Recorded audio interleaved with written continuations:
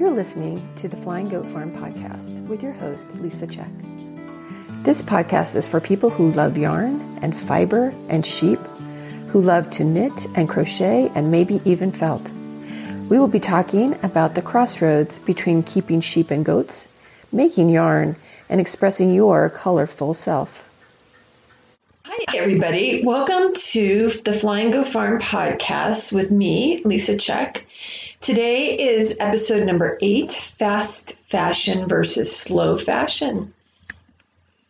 What's happening on the farm today? So it's been a weird week. It's been hot, and we're supposed to get and muggy, and we're supposed to get a nice cool breeze coming through. So the weekend should be really, really nice, and so we're looking forward to that. We've been harvesting some things around here, our white peaches, and we froze those for throughout the year. We harvested our pears. Those you harvest and then you have to wait. So this weekend we have to check and see if they have ripened yet. They're still like rock hard when you get them off the tree, and you have to wait for them to soften up and change those carbohydrates into sugars. So we'll be doing that. I think we're going to try to go up to the orchard, to the Catoctin orchard, and get Honeycrisp apples because those are my favorite. We do have apple trees here. We have a few apples, but we don't, usually what I do with those is I make applesauce, so not really eating apples. Some of them are more like cider apples, so they're better to be cooked. So that is what's happening on the farm this weekend. So today I wanted to talk about style, and it might be kind of weird for me to be talking about style. Kind of think so, but I have thought about how my style has changed through the years from, my early 20s going to discos and, my work life, and then being more of an artist and living on the West Coast and having an artist persona that I reflected in my clothing. And then now as a farmer and when I was teaching, I kind of went into very, things easy to wear, t-shirts, jeans, khakis for work, and shirts and vests, down vests because it's always so cold in schools and stuff. And I really didn't feel like that reflected me, my soul inside, but it was something that was easy to wear. And so I just kind of did it because it was easy.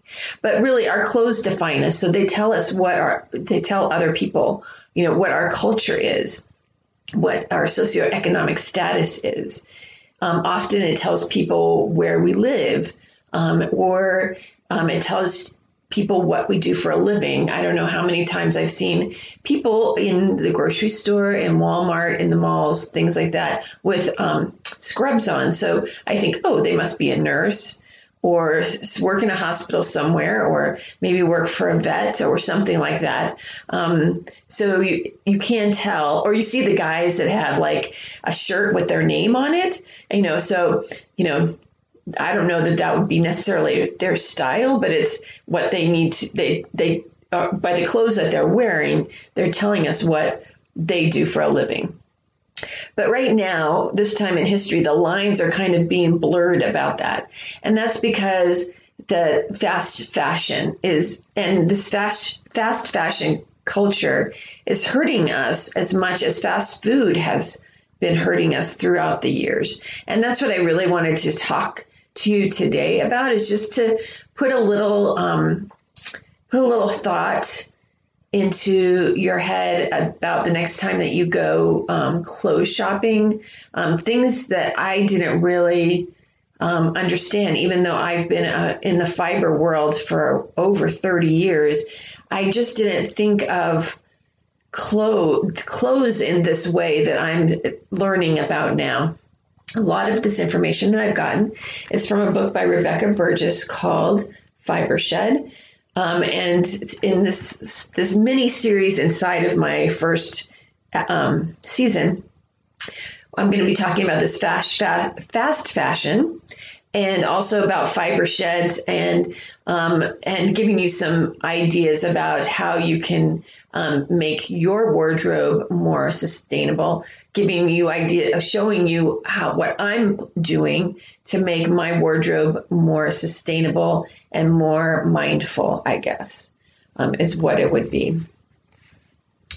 So fast fashion, it used to be like probably in my mother's day, probably in the 60s at least, that there used to be just 2 seasons of fashion. There was like your fall winter season and your spring summer season, and you had 2 sets of clothing basically that you would put away. You probably still have parents or grandparents that do this, where you take out your summer clothes maybe around Memorial Day, and then you put them away maybe around Labor Day, maybe a little bit later now that it is getting much warmer these days.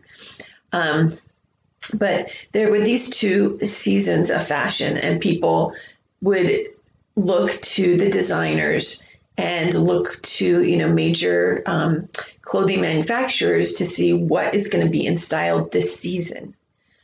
Well, now it's, the internet and influencers and marketers and, 24/7 shopping that you can do at willy-nilly whenever you want. We now basically have 52 mini seasons, and that's about 1 a week, right? We have 52 weeks. And these fast fashion trends are designed to be bought, delivered, worn, and then discarded within a matter of days or weeks. Like they're meant to be worn for one or 2 times and then disposed of or given away or something, so that you can get the next season's or the next week's trend. And that can be, it really has changed our world, and it's something to be thinking about. In 2018, there were 80 million garments sold around the world. That's a lot. That's a lot of garments. And in the United States, there's an average of 67 garments bought per person per year. Now, I don't know about you, but I don't buy 67 garments. So there's somebody else out there that's buying way more than 67 garments a year to make up for the stuff that I am not buying.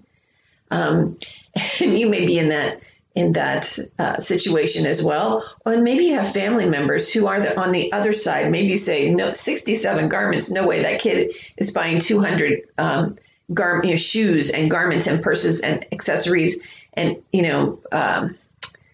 jewelry and things like that in a year. And so you have maybe have one of those in your family as well. And you should note that the textile industry employs 300 million people around the world. And most of those 300 million people are not in our country. We do have, you have the brands, you have the marketers, you have the influencers, you have, the big corporate people. They're probably in the US or in Europe. But then you have millions and millions of people who are doing the work to get the fiber into yarn, and then yarn into fabric, and then fabric needs to be dyed, and then that dyed fabric has to be cut and then sewn and then labeled and then priced, with the little, what do you call that thing? The little plastic thing where they put the price tag on. It's just that there are a lot of people that are touching and working in this industry. So these clothes, they're cheaply made in the worst working conditions in the world. And I think that we all know that. I don't think that is I don't think that's new news. And that's how it can be so inexpensive to buy them. I know that, you can go into Walmart and get a t-shirt for like $3, $5. Look at the Old Navy ads that are on TV. It's like you can get a pair of jeans for like $15 or $20. It's like, how could they be so cheap? It's because they're paying these people, subsistence wages, basically. And so many of our clothes are made of synthetic fibers. If they aren't totally polyester or synthetic fibers, then they are a blend that includes synthetic fibers. And where do those come from? That's something that I really didn't think of. They come from crude oil. The industry uses about 350 barrels of oil a year. That's not right. 350 million barrels of oil a year. And they produce 282 billion kilograms of CO2. That's from, all of the factories that are working to, make the oil now into something that looks like a fiber that can be spun into yarn, and et cetera, all the way down the line until it lands in your box from the internet. So the fabrics and the dyes and ultimately clothes are mostly made in unregulated factories in third world countries. There are no unions. We've heard of horrible situations where I think mostly like India, Bangladesh, where like the whole building has collapsed because the building was put up so shoddily that it kills hundreds or thousands of people when the whole thing collapses. And then creating those textiles and dyeing them also uses 25 trillion gallons of water each year. That's a lot of water too. So the wastewater, any of the wastewater that's going through those plants when they're making the fiber, when they're dyeing and all that, the wastewater all gets sent back into the streams and rivers that are close to those factories. And so this accounts for 20% of all of the world's freshwater pollution, which would be your streams and rivers. But ultimately, it's all going into the oceans. That's sort of alarming. And these are things that I really hadn't thought about. And I bet that you haven't thought about them either. So yeah, why should I care about that? Maybe I want that $5 t-shirt or those $15 jeans from Old Navy. Well, I think you should, I think we have seen in this past few years that we really do need to think about our planet. We need to be thinking about climate crisis. We need to be thinking about pollution and, what we're doing with our trash and what we're doing with our body and what we're doing about the bodies of those you love. I don't know about you, but, being a teacher for so many years, I just saw a huge increase in the number of kids, number one, that are coming to school with more allergies than ever. Adults who are getting allergies. I never had allergies before. Why am I getting allergies now? You're seeing kids with more behavioral issues. You're seeing young adults with more mental health issues. Now, I don't know if that's coming from the clothes that we wear, but I'm pretty sure that some of that is coming from the toxins that are in our environment. People never used to have problems with gluten, with eating bread or pasta. And now it just seems like everybody has a gluten sensitivity. Everybody wants gluten-free bread and gluten-free pasta.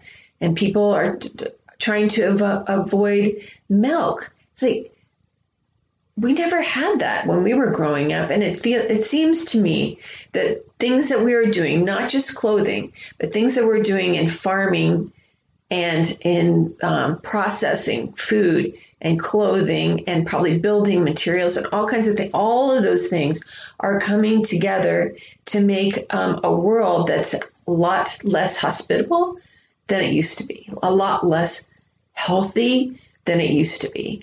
And so I think if there's something that we can do, then we should do it. So what is wrong with that for the planet, right? So our fast fashion diet is affecting the planet. I already talked about the 282 billion kilos of CO2. And so the projections are that by 2050, the textile industry will use up 20%, 26% of that global carbon budget that was agreed to in the Paris agreements in order to keep the rising heat of our planet down to 2 degrees Celsius. 26%. So that, that doesn't, and that's just one industry. It doesn't count any of the other industries. It doesn't account for people on the world because we breathe out carbon dioxide, right? So we are also being emitters, right? And just for this one industry, it's taking a quarter of that carbon budget. And trash, come on, trash is piling up here. We throw out an average of 80 pounds of clothing per year. A lot of us feel good because we're like giving it to Goodwill. But at the same time, a lot of the things that are sent to Goodwill, they aren't usable by Goodwill. So it goes and it's sold to other countries or sent to other countries. Some of them, some of the clothes that are sent can be like unraveled, especially like sweaters and things like that could be unraveled and then reworked into some other piece of clothing. But otherwise, it ends up in their trash heaps. In the United States, this 80 pounds of clothing per year is representing 5% of all of the municipal trash. And because it's mostly synthetic, it isn't biodegradable. They say about 15% of the clothes that we buy are recycled or resold. I think I try to recycle or donate things that are still in good condition. But again, like I said, a lot of those ends up in the trash in another country.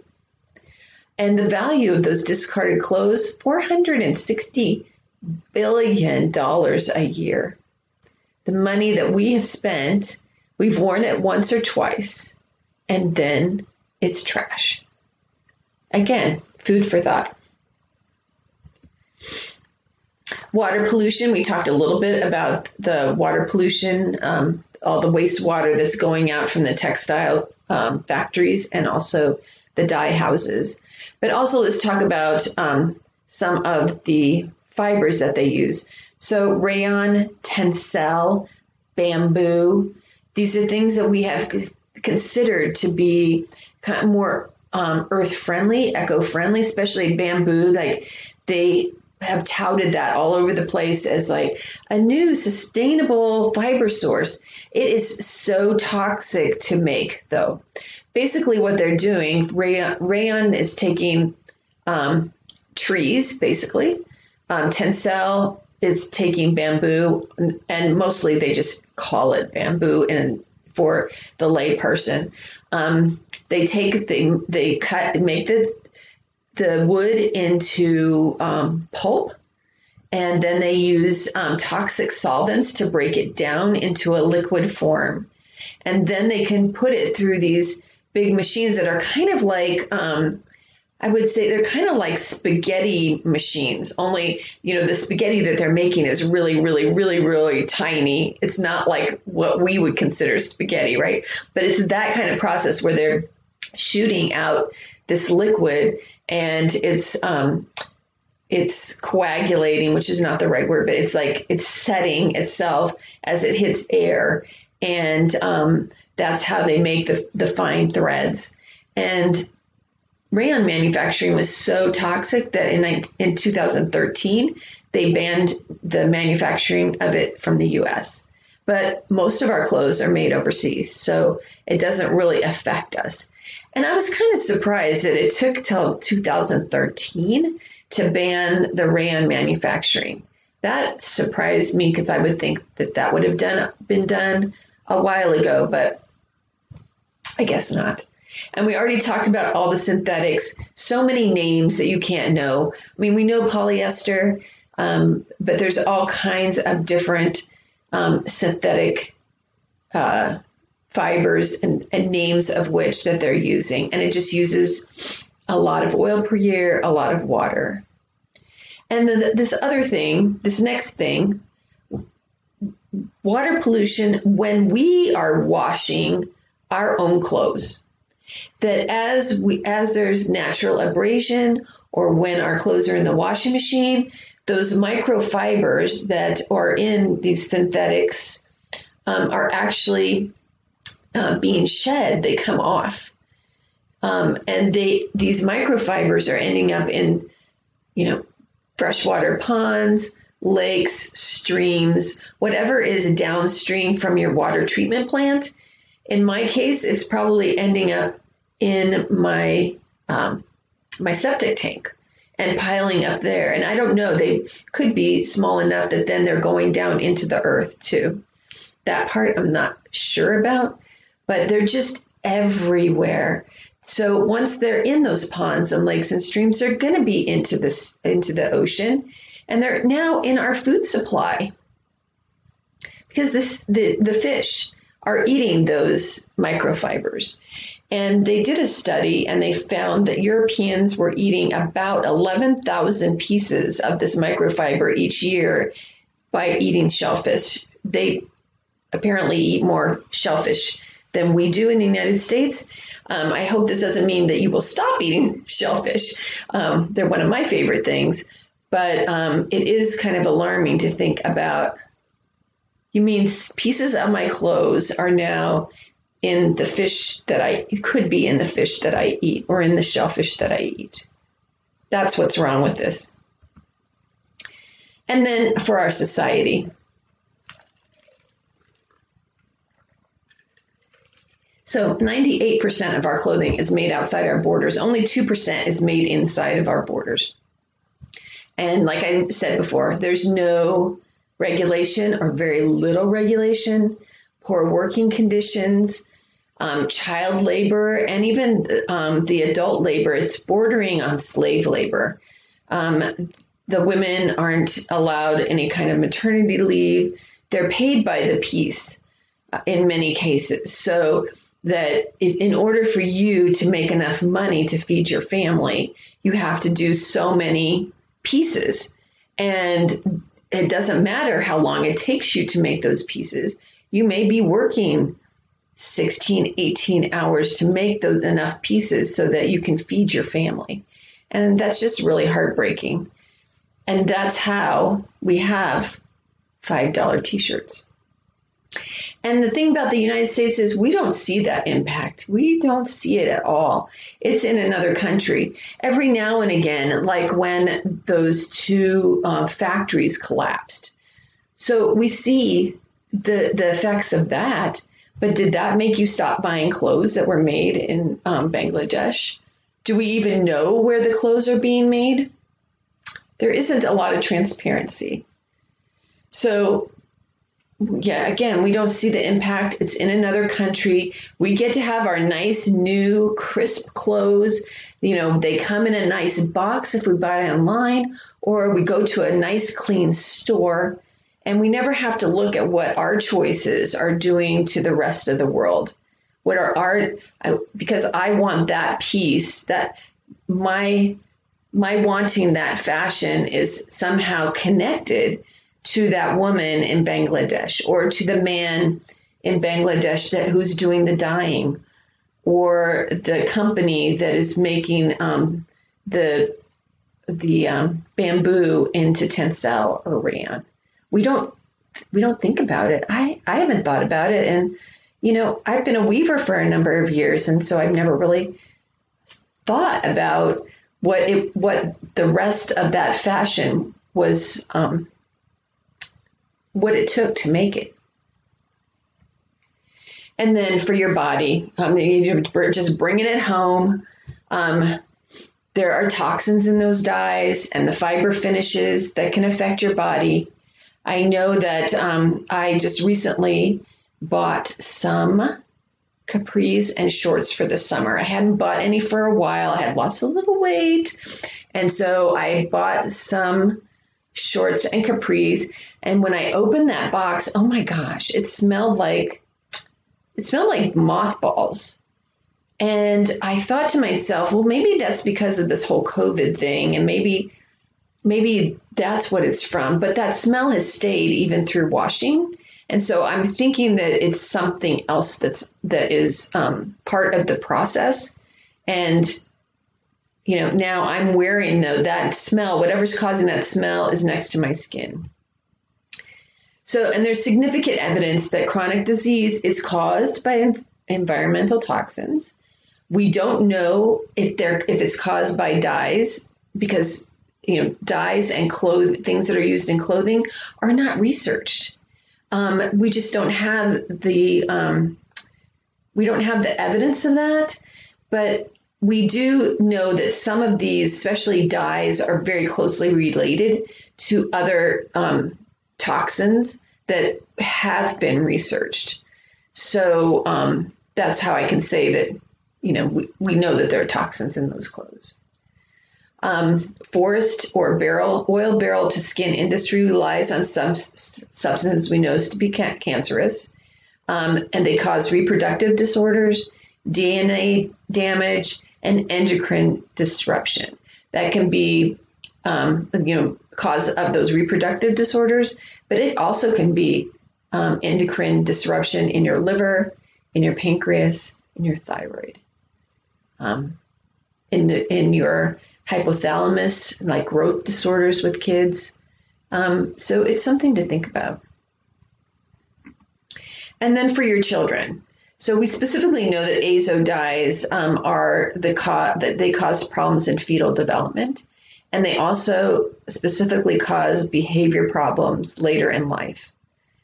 And they have found, they call these, azo is just one of these endocrine disruptors.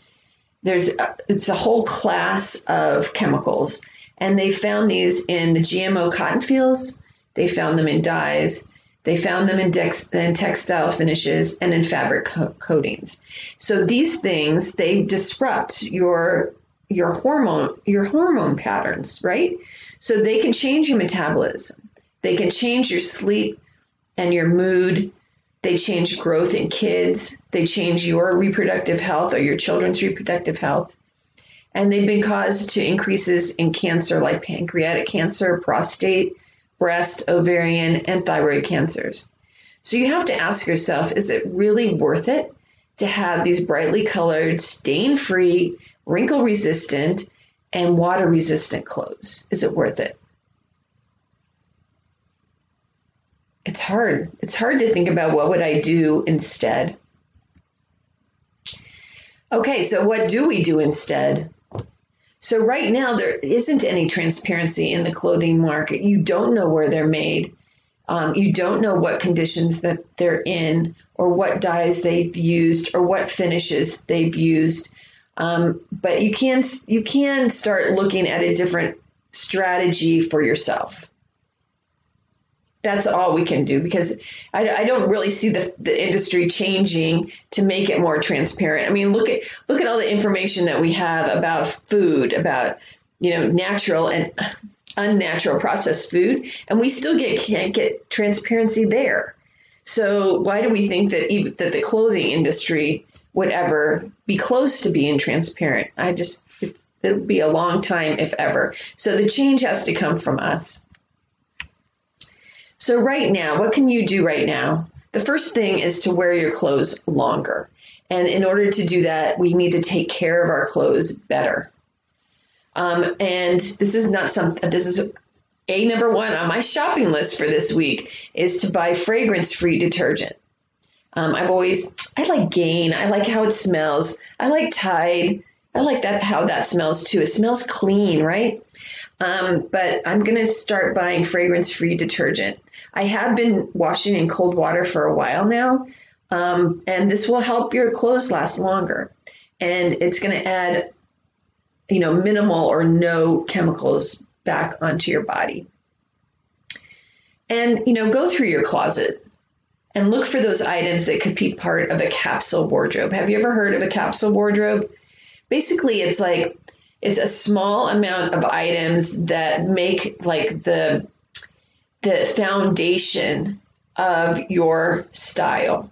So, depending on what your style is. So like 2 skirts, 2 pants, 2 or 3 shirts, a blazer, and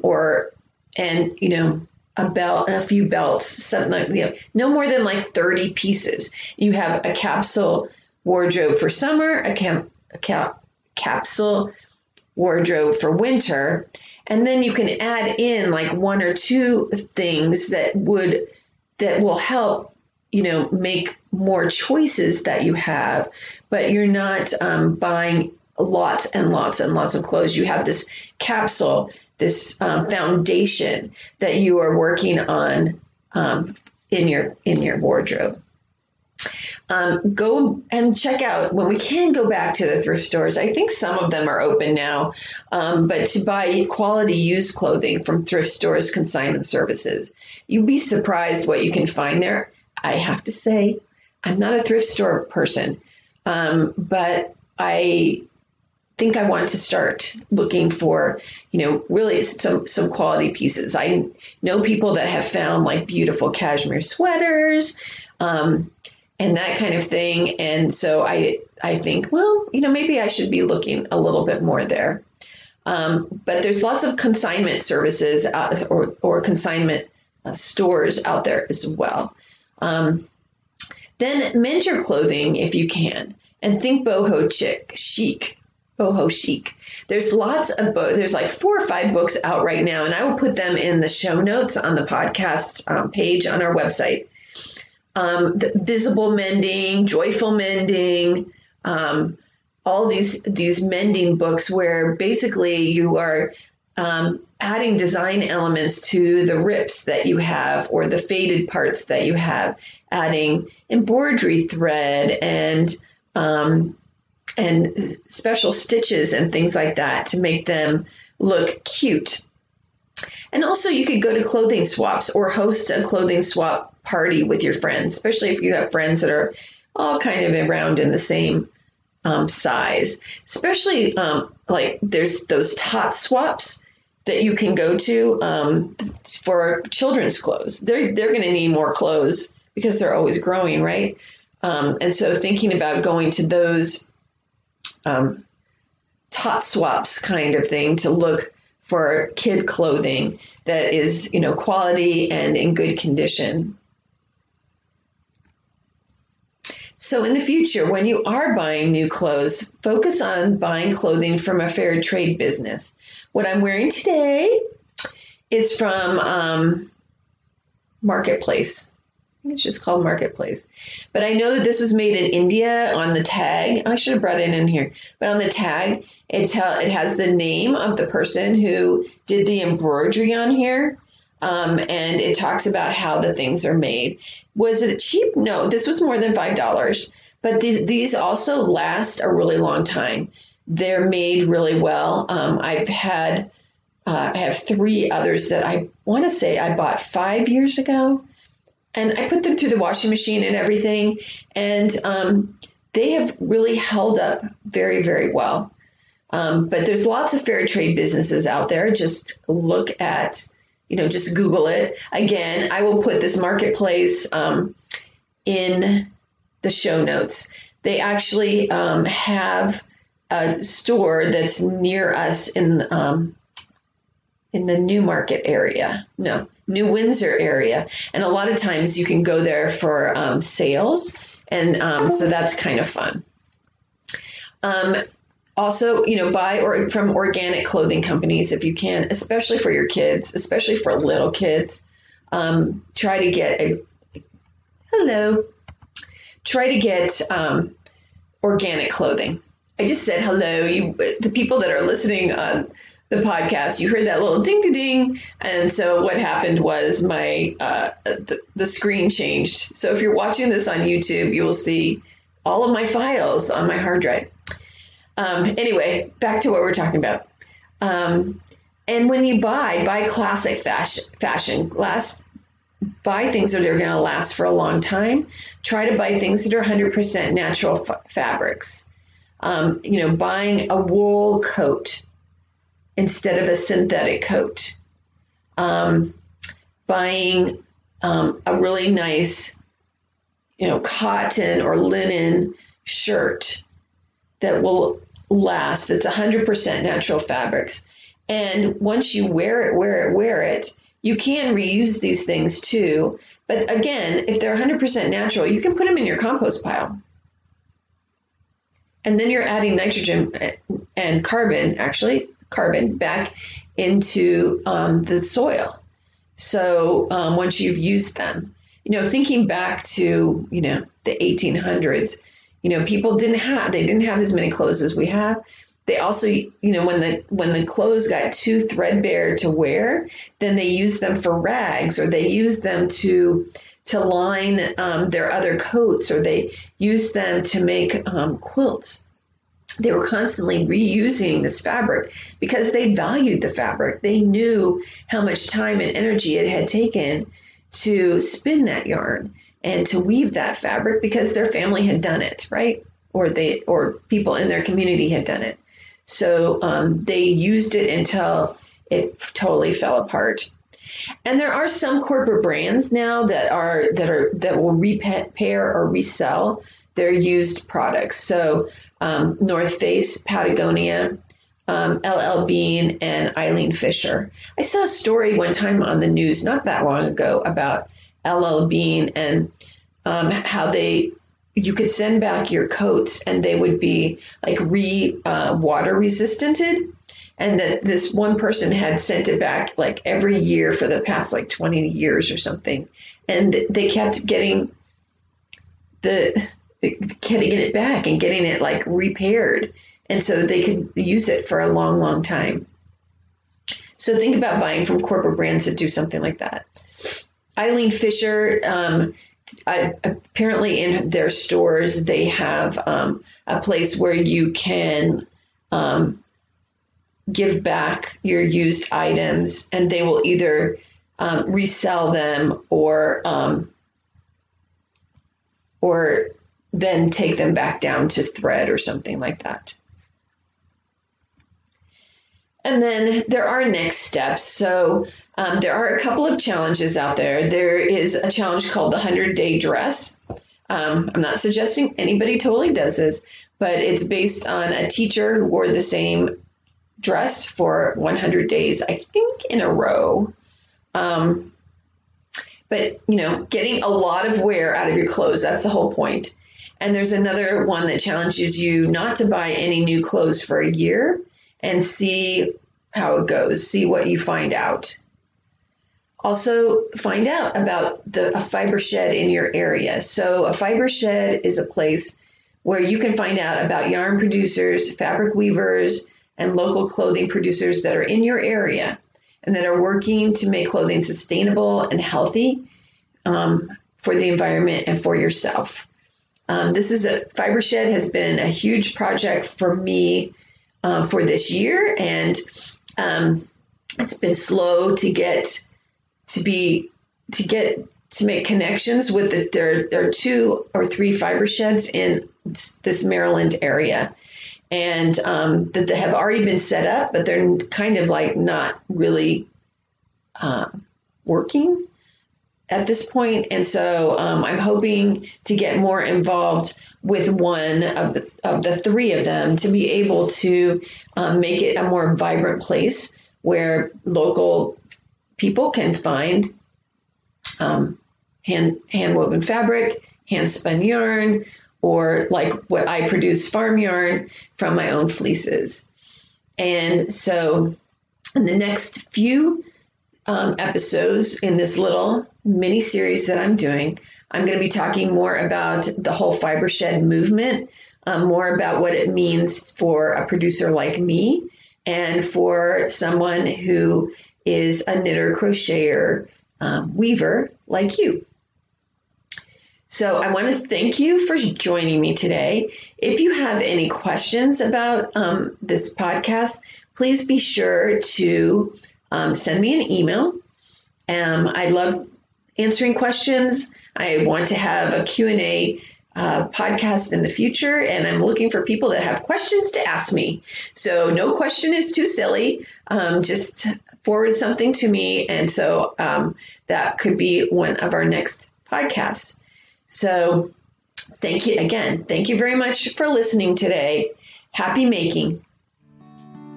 Well, that's this episode of the Flying Goat Farm podcast. If you enjoyed it, please consider leaving a review. Have a question you'd like me to answer? Send an email to goatherd@flyinggoatfarm.com. And to see our farm and yarn and roving, check out our website at flyinggoatfarm.com. Follow me at Flying Goat Farm on Facebook and Instagram, and I'm Goat Herd on Ravelry. Until next time, happy making.